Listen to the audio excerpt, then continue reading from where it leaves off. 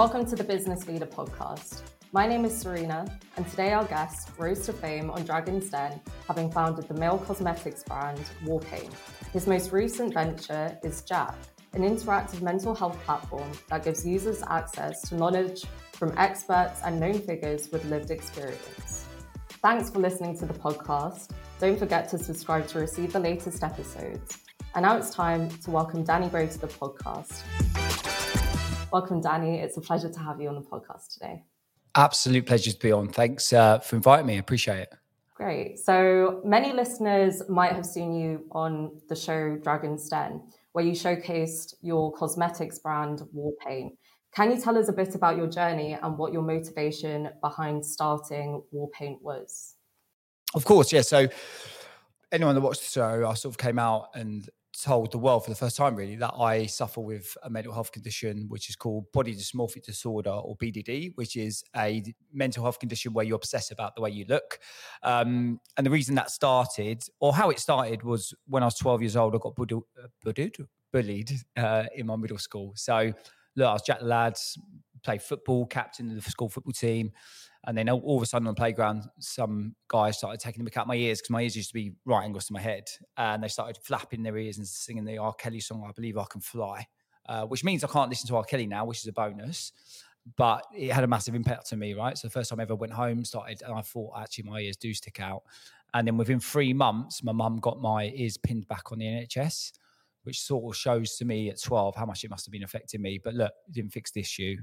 And then I was obsessed about the way I look. It got gradually worse and worse over 10 years.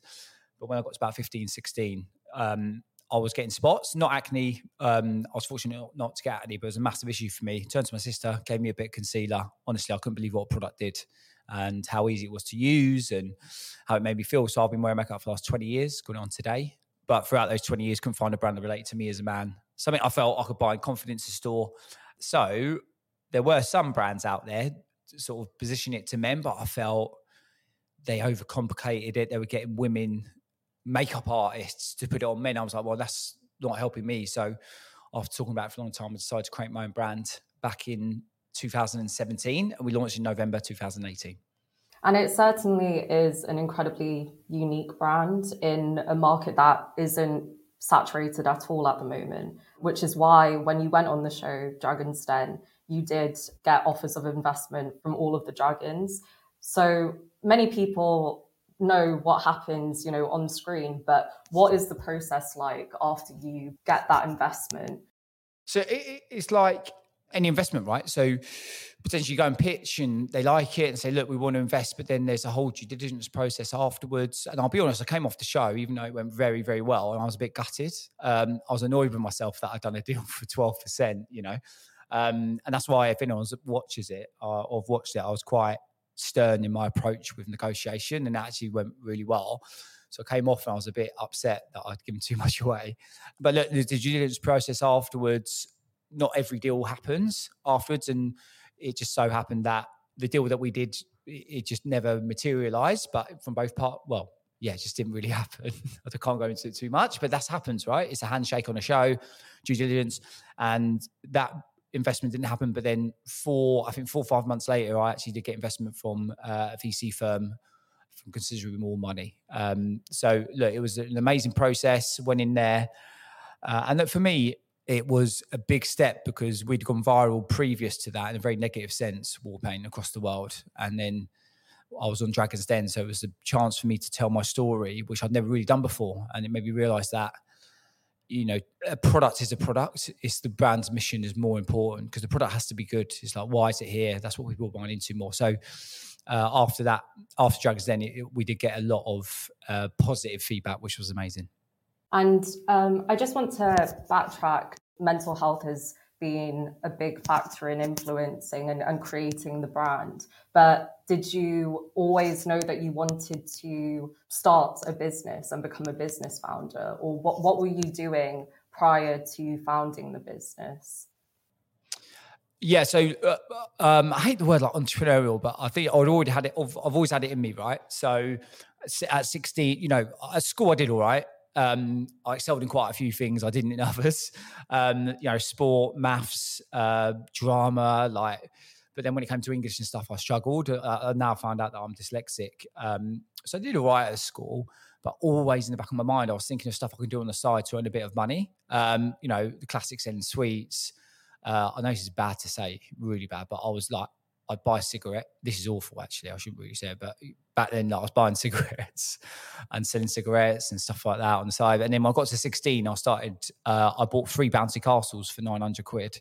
I borrowed the money and did a little bouncy castle company that went really, really well. So I was wheelbarrowing them around in my village, dropping them off, got my mates to drive them around and dropping off. Eventually I had like 7 or 8 bouncy castles and they're out every weekend. And I was making like good money at 16. So left doing that. Then I went in working with my old man in the car industry. I started a car valeting business on the side. So I've always had this thing on, I've been doing stuff on the side, went into a corporate career, traveled, doing sales, but I was always looking at something on the side, always.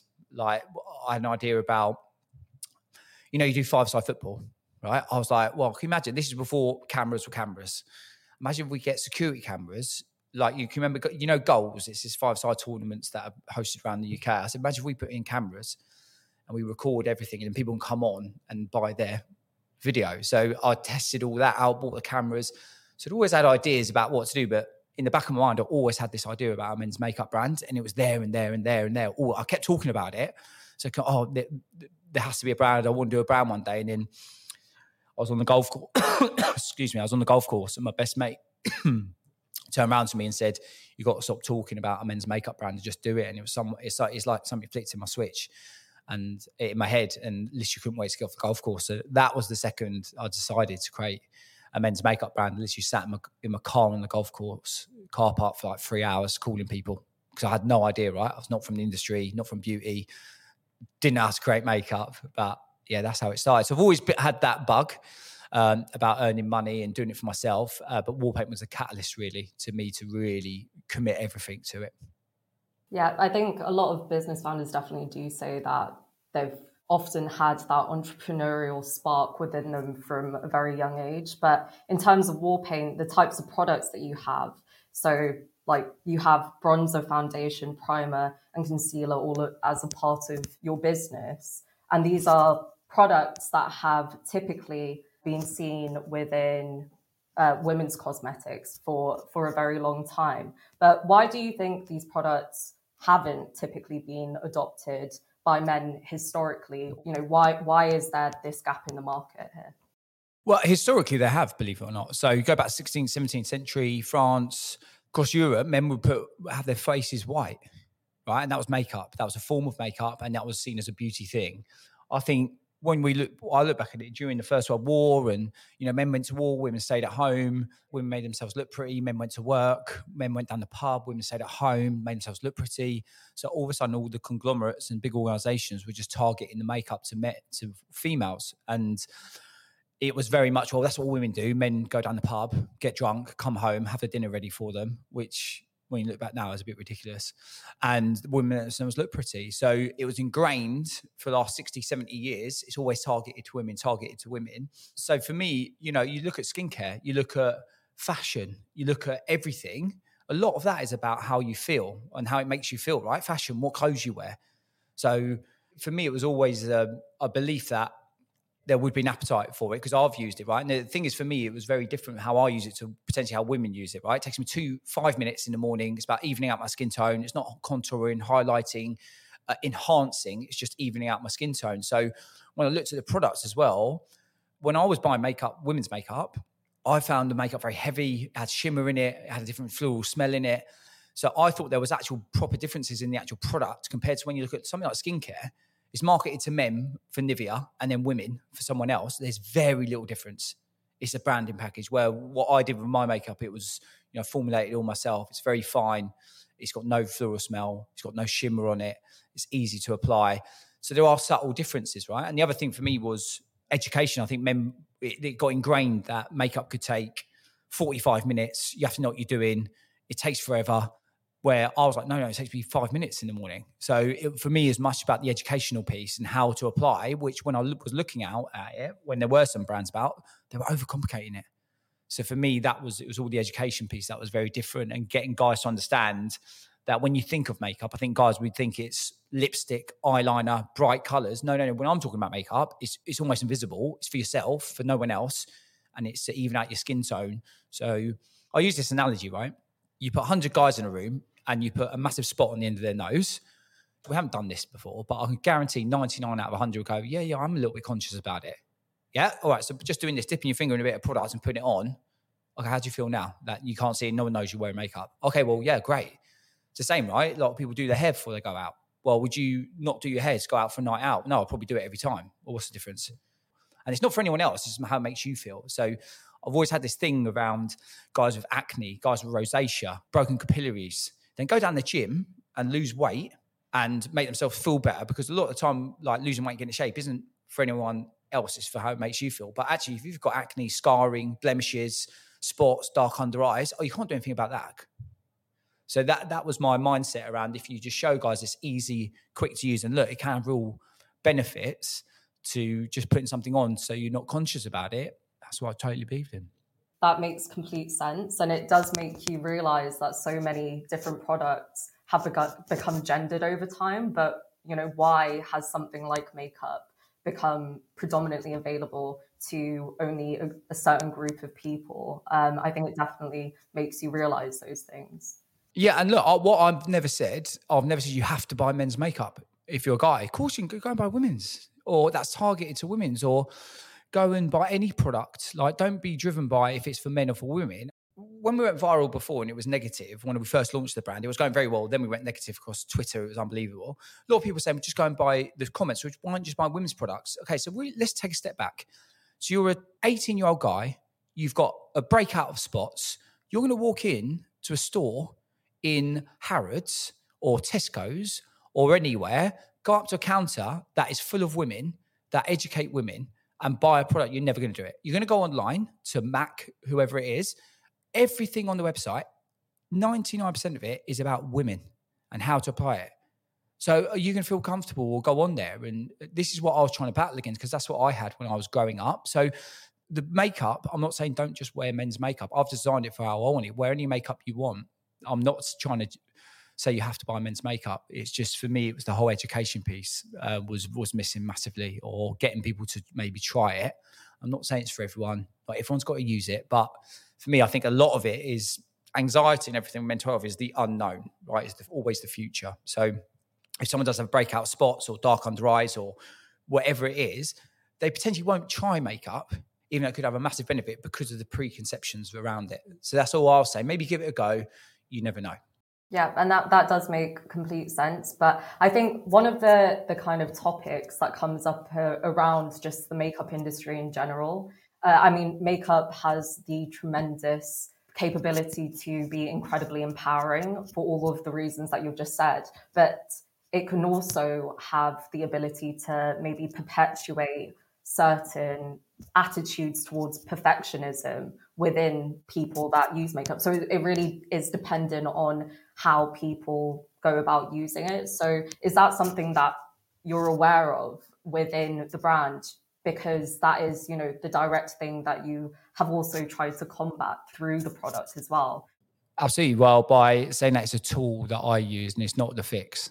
So it's just a tool that I use to help you with my mental health. It's like everything's a tool for me. And if you start using a tool to excess and depend on it, it can be very difficult, right? So, but what I believe in is just giving a choice. So I use loads of different tactics for my mental health around helping me manage it, right? If you go back when I was 28, I didn't manage my mental health. Effectively, I had a breakdown. And then when I started to understand my mental health and manage it, makeup's just a part of a tool that I use. There's many other things, right, that I have in routines: going to bed at the same time, getting up at the same time, having a cold shower every morning, getting to work, doing certain things, having a certain break at home, not overthinking, having a break when I'm struggling. And then I just use makeup as one of those things every day. So I'm a firm believer that it's a tool. There's lots of tools to manage your mental health, but you have to get your mind right. So that's why I've created Jack, right? Because a lot of brands talk about it, but do nothing about it, right? So they talk about mental health, right? Well, our products are over here, but make sure you do mental health, but they do nothing to actually give someone a tool to help them with their mental health. And I was getting a lot of people messaged me and saying, it's amazing what you're doing for the mental health space. And I felt a fraud because, well, I'm just talking about it. So that's why I created Jack, because I wanted to actually do something rather than just talk about it. So there is that fine line between a product, and I know there's a lot on that, but I think that's the same with everything, right? Gym. People go to the gym, then they get obsessive about it. People can buy a lot of clothes because they get obsessive about it. So there's just spectrums of where it can all sit, and we've just got to be careful that we balance and we're in the right part of that spectrum. Yeah, that definitely makes sense. You mentioned that when you were starting the business, you put out, advertising on Twitter and received initially a negative backlash. How did you deal with that backlash, on a personal level, but also in terms of having to navigate that in a business sense as well? In a nice way, I didn't manage it. So it was interesting, right? So we launched it in November 18. It was me and a 9-year-old girl on a flat.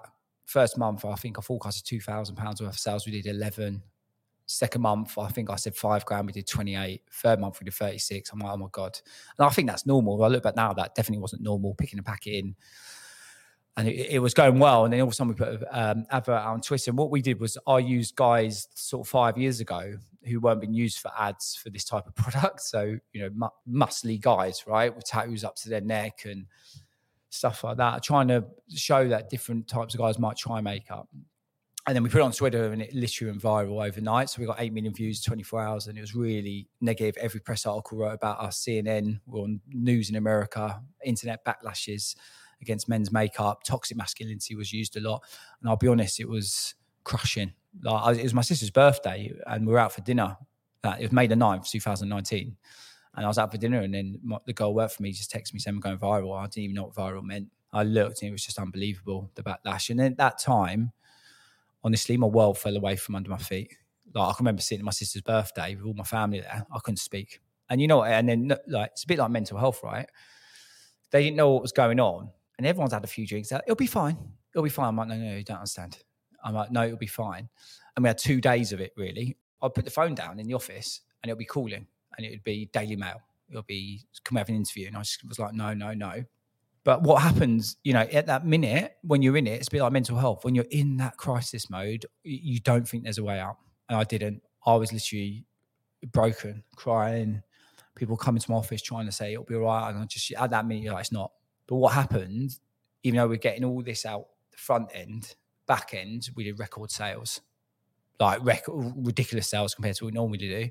And people messaging saying, I love it. I thank you. You've introduced me to makeup. My son's using it. He would never have used it before. And it's giving us confidence. So then I looked at that. I was like, when I looked at negativity, I was like, everyone's being very negative about the brand, but they weren't talking about my story because I had it on the website, but it's very hidden because I was so ashamed of it. It was just on the Our Story page, a bit of text. And just by fate, 2 days later, I was filming Dragon's Den. So I was literally driving up to Manchester and I was pulling over in the evening to do interviews from America who were just trying to ruin me. So when I went on Dragon's Den, I made a conscious decision. I have to tell my story. And then that's where everything changed. So at the time, I didn't manage it and it was really difficult. But now I look back at it and now that I've learned a lot, which I used to think was a bit of a not con. I used to think people say, oh, you learn a lot in business, you get better. That's right, rubbish. But absolutely. So I look back at it now, I'd probably try and amplify it with what happens. I probably would have done interviews and stood by what I believed, where I just hid away from it. And then we went on Dragon's Den. And after I told my story, it was a big turning point because we got a lot of positive press afterwards. And that sort of changed everything for me, the mindset about what a brand should be about. It's not really about the product, it's about what you're trying to do and explaining that. So that's when we started filming everything, putting content out. And it really shaped the brand, right? So where it was probably the most difficult thing I've ever been through in my life, if I'm honest, because I'd remortgaged my house, left the job, risked everything. I thought it was over. And when you look back at now, if that hadn't happened, I probably wouldn't be sat here today talking to you. It's definitely interesting to hear that you had record sales in that period of time as well, which makes sense because, something going viral just gains traction. But do you think that there is any such thing as bad press? Someone said something to me, right, when this happened, and they said the worst thing about people talking about you are people not talking about you. So what it did do for us as a brand was being this unknown to like be in every news article you can imagine, every publication in beauty. And then everyone sort of noticed who we were, even though it was from a negative sense. So what I would say about bad press, depending on what you're calling bad press, right? If you've done something horrendous and you've done something bad as a business leader, celebrity, and then you've got bad press because what you've done is actually bad, of course, that's going to ruin your career. But if it's something where it's a bit misconstrued or something like that, sometimes even all of that negative press does at least will get people talking about you and noticing your brand. And that's what we had. And I use the analogy, right? So go to a restaurant, you have an amazing meal, everything's perfect, food's great, service is great, you get up, you walk out. And that's, you maybe pay the service charge, right? Same restaurant, everything's perfect, you get a dirty spoon. You call the manager over, tell them it's dirty spoon, you have a go at them. And that for me is, we are that negative bias, right? Rather than if you have a good meal, everything's perfect. It's very rare for someone to say, can I have a chat with the manager? Just to let you know, everything was amazing tonight. Food was incredible. Service was incredible. And for me, that's a lot online as well. So people will jump on negative and all jump in. It takes very brave people who don't actually believe in that view to go up against the hundreds of comments. But we got that in the back end. So people messaging us direct, which gave me hope. So again, a long-winded answer, but in terms of negative press, as long as you haven't done anything bad, sometimes it can stand your brand out, right? And sometimes being a vanilla brand who isn't polarizing can be a negative thing if you play it too safe, right? Where you will piss people off or people don't agree with it, then I believe there will be people who like it, right? And so the other way I flip it is these people who are lambasting the brand or going mad about it, or guys who are taking a mick out of it, they're not my customer anyway. You know, they're the people I'm probably never going to like convert. So I don't like, fine, have your opinion, but there's this pool of people over here that I think my brand is suitable for. So sometimes you can't please everyone with what you're trying to do. And I think that can be a positive thing. Yeah, it can definitely be a positive thing and also indicate innovation, because if something is a little bit controversial, it kind of points to the fact that it hasn't been done before. And so I think controversy isn't necessarily pointing to it being a negative thing, especially within the business world. I do want to touch on your new venture, which is Jack. And so you have developed a cosmetics retail brand, but now you've segued into the health tech space, which is quite an interesting transition. So how did the opportunity to start Jack come about? Look, so Wall Paint's going well. We've scaled well. We just launched in Superdrug, 350 stores a couple of months ago, just launched in America. So look, it was all going really nicely. And I totally believe in the brand, what we're trying to do. But I was getting loads of messages from just general people, right? And they're saying, oh, it's amazing what you're doing in mental health. I've got a lot from it. Can I have calls? Can I have a call with you? It'll be a mum, girlfriend. And I was having calls with people late at night, trying to just give them some advice. And it dawned on me about, because I had it myself, the lack of advice that's out there and information. Yeah, there's a lot of information, but it's very hard to find the right information, especially within mental health. And the average length is 10 years of someone first feeling something to reaching out. And everything at the minute is based on crisis, call lines, helplines, tech services, NHS. And what I'm always thinking, these people in the 10-year journey right at the beginning, they're not going to go to a doctor. They're not going to call us helpline. Where do they go to get information? They go on Google. They speak to someone. So it sort of dawned on me the lack of information out there and about digitalizing it in a really personal way to get empathy. And then the other thing, which I touched on earlier, I felt a fraud with people saying you're doing amazing things, because I think there are a lot of people talking about mental health out there, but I think that message has been going for about 10, 15 years that we need to talk. I think we get it. And I think there needs to be a little bit more action about tools out there. And then I had the concept of creating this interactive platform where we get lean experts, we get people with lived experience, well-known names, to have like this interactive conversation that isn't a chat bot, get empathy from it. And it was born literally at 1:30 in the morning, 2.5 years ago on my sofa, because I just saw this new type of tech and I was like, this could change everything for mental health. And I literally lay on my bed on my sofa because I couldn't sleep and came up with the name Jack, bought the domain name at 1:38 in the morning. And it's hilarious actually. So I come up with the name Jack, JAQ, which stands for just ask a question. And then I looked at my GoDaddy account and I was like, oh my God, .co.uk is available for Jack. So do you know what you do then? I shit myself. I'm trying to find my credit card to buy it, as if someone was going to buy it. Bought the domain name and literally lay on my sofa. And I don't want to call it like, it was almost like the Matrix came down. which is a bit ridiculous to have us. But I could just see the website. I could see the platform, what it should look like. So I just sat on my computer for a few hours and made a really basic website, mapped it out. And then it went from there, and it's just snowballed really into like this belief. And I wanted to do more than just talk about mental health. So it was a passion at the beginning, and now it's turned into a full standalone business. There definitely is in the UK a growing mental health epidemic. So the use for it is 100% there. But in terms of building a platform like this, which is responding to some very sensitive issues from users who might have some quite complex mental health issues, how do you go about ensuring that the platform is giving sound advice and also abides by any kind of ethical rules or procedures that it might need to?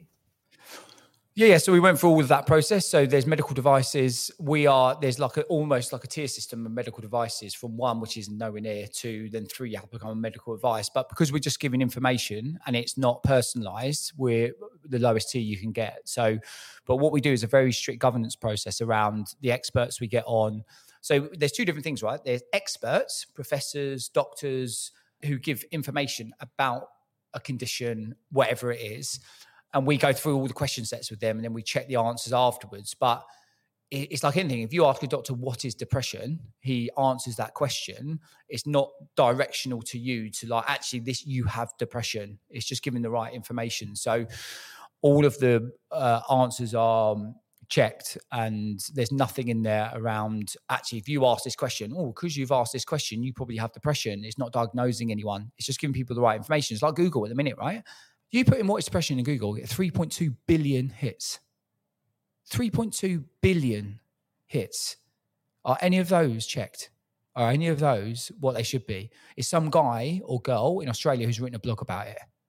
Right? Well, we have Professor Paul Gilbert, OBE, leading expert in the UK for depression, answering it, what that is. So it's very far away from having big clinical advice because it's not like personalised, if that makes sense. It's just general information. And I just think that's what's difficult at the minute for someone trying to find information. Where do you go?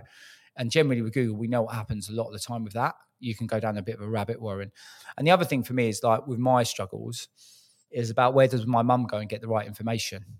You know, my mum isn't going to go and speak to a doctor about potentially her son who's got this thing. I don't know how to manage it. So my mum can go on, ask the leading expert in the UK, what is body dysmorphia? He'll just say what it is. Okay, I understand it a bit now. You can go and ask someone with a lived experience, what does it feel like? What can I do? What shouldn't I do? And just get some information. I just think it could change everything. That makes complete sense, and it's definitely a field that is needed. It's a lot of information that is needed by a lot of people at the moment. So that's great to hear that this service is being provided. But I do want to come back to something that you said about your growth in terms of Warpaint going into Superdrug.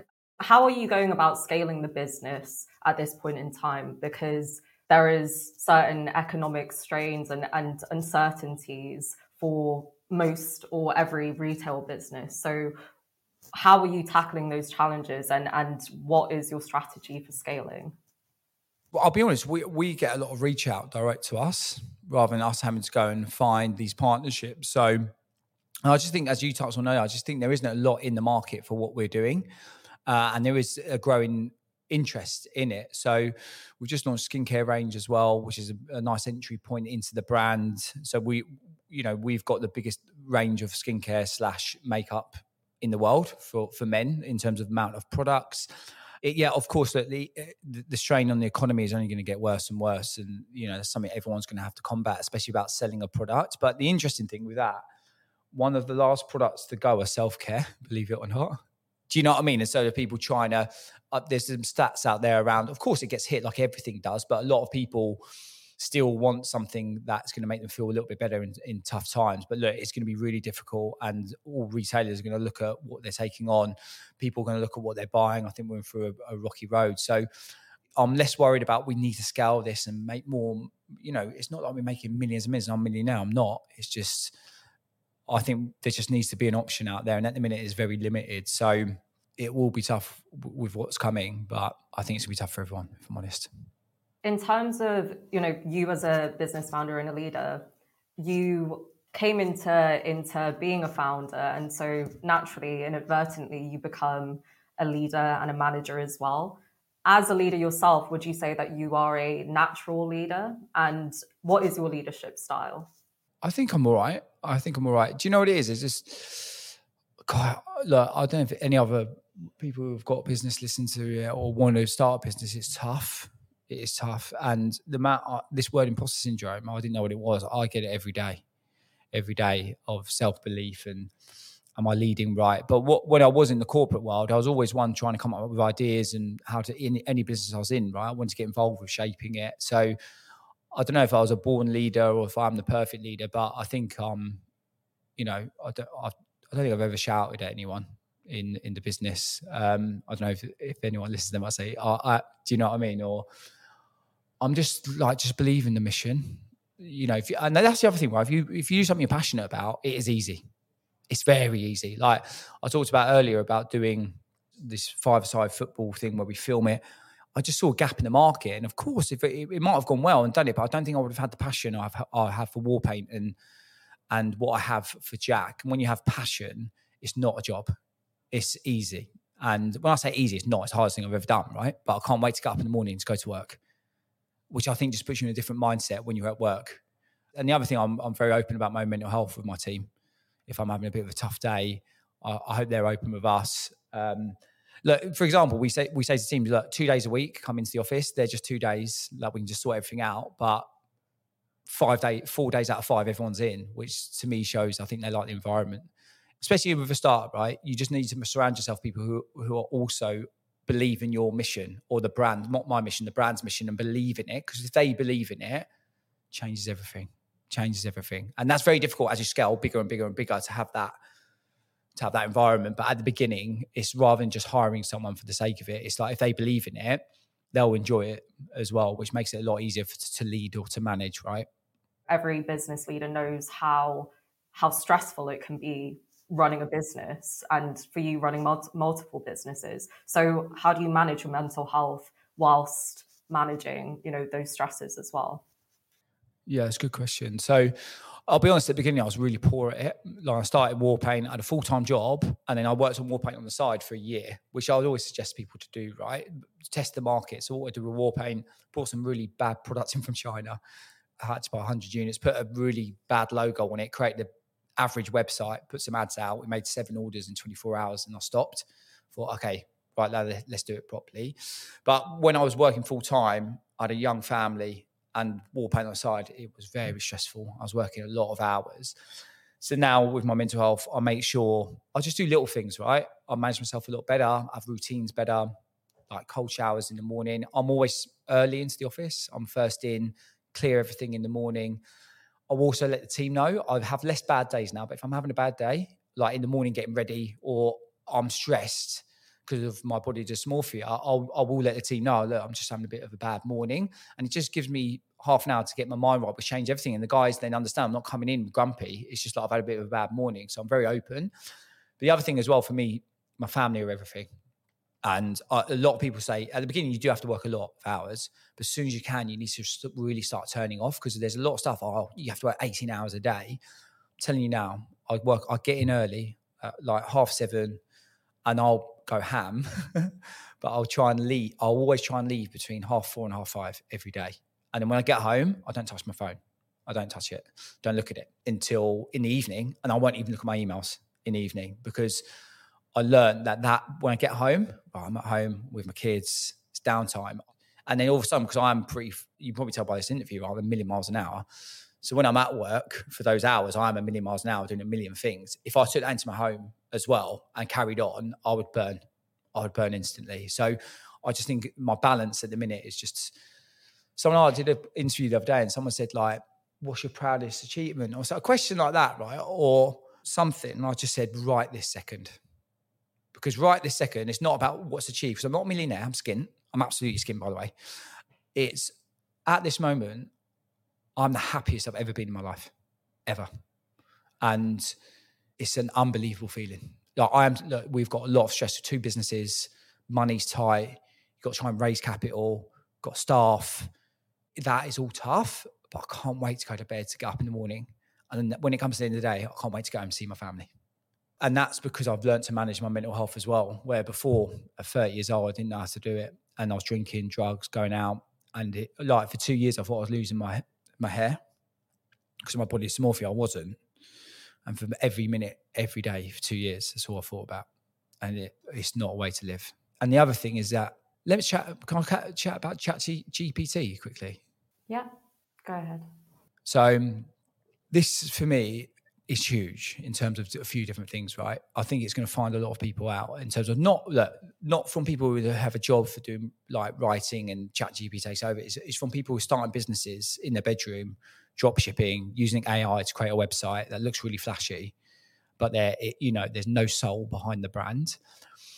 And I think there'll be a lot of people now really looking at where they're buying from because I'm seeing it now, right? You start a website in 24 hours that looks incredible, looks like it's done by a huge organization. And what I'm trying to get with that is that I think before you could just find a product you thought was good, create a website, and you probably sell it, make good money. And of course the money's good, but what the passion side of it, do you really believe in it? Is it making you excited to get up in the morning?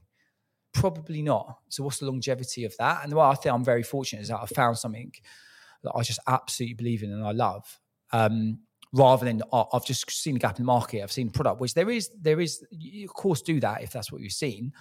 But I just think for me personally, doing something that I love, it makes it easy. It really does. Yeah, definitely. Thank you so much for sharing that with us, Danny. And yeah, it's incredibly refreshing to hear the way that you speak about it and kind of to hear the way that you bring yourself back into the present moment in those times of stress and when you're finding things a little bit difficult. Which is a lot of the time, by the way. I'm acting as if this is easy. It isn't. A lot of the time, it is very stressful and I'm worrying and panicking, but I love what I do. So it makes it easier, right? If you're passionate about it. Yeah, absolutely, definitely. And sadly, that brings us to the final segment of the podcast. It's now time for a very special segment.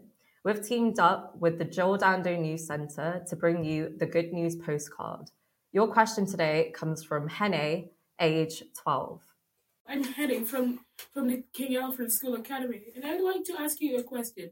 When was the highest point in your career and the lowest point in your career? And how did you get through it? Hene, what a legend. Thank you very much for those questions. So I'll start by the lowest point, and we already talked about it today. Definitely when that May the 9th, 2019, when it started going viral in a negative way. And honestly, mate, the fear that was in me when I could see the views on our site going up, the views on this advert going from 100,000 to 250,000 to 500,000, 1 million, 2 million. And the negativity was just, it was probably the lowest point in my life, if I'm honest, for that second, even with all my mental health. And do you know what it is with stuff like that, mate? Is the fear of the unknown. And that's what mental health is a lot of the time, is about you're worrying about something that's good, like the future, right? And then when you're in that, I was in that moment, I didn't think there was any way out. I thought the brand was over. And sometimes if I look back at myself, I wish I'd said, just take a breath. It'll be over in a few days and it'll be okay. So that was definitely the worst moment in my career. My best moment, I touched again on it earlier, I always say it's right this second doing this interview. Or that question from you, mate, right now, because I am in a very fortunate position. It's really difficult. I am stressed and it's tough, mate, but I literally can't. I'm excited to go to bed, to get up in the morning. I'm excited to go and see my family. And regardless of how much money I'm ever going to make, because I don't know if I'm ever going to make money, I don't care about that. If I have this feeling for the rest of my life, that's it for me, mate. So right this second, after that question from you. So hopefully that helps. Great. Thank you for sharing, Danny. And then our final question is from ourselves, and we are Business Leader Magazine, and that is, what makes a great business leader? Passion. Simple as that. For me, it's that one thing. If you find something you're passionate about, it can overcome everything. Of course, you can do something that maybe you can make money and you see a good gap. But for me, that passion about something, because people will follow you if you're passionate and you're not acting. So a good business leader for me is passion and belief what they're doing. Thank you so much for joining us, Danny. Do you have any final words for our audience today? The only thing I'll probably say is just go and check out Jack JAQ.org, so JAQ.org, completely free site, loads of interested people, and they can ask loads, hundreds, thousands of questions around different mental health topics, everything from menopause, gut health, physical health, everything's on there. So please check it out, because I think it could help you, or might be able to help people you might know. So check it out.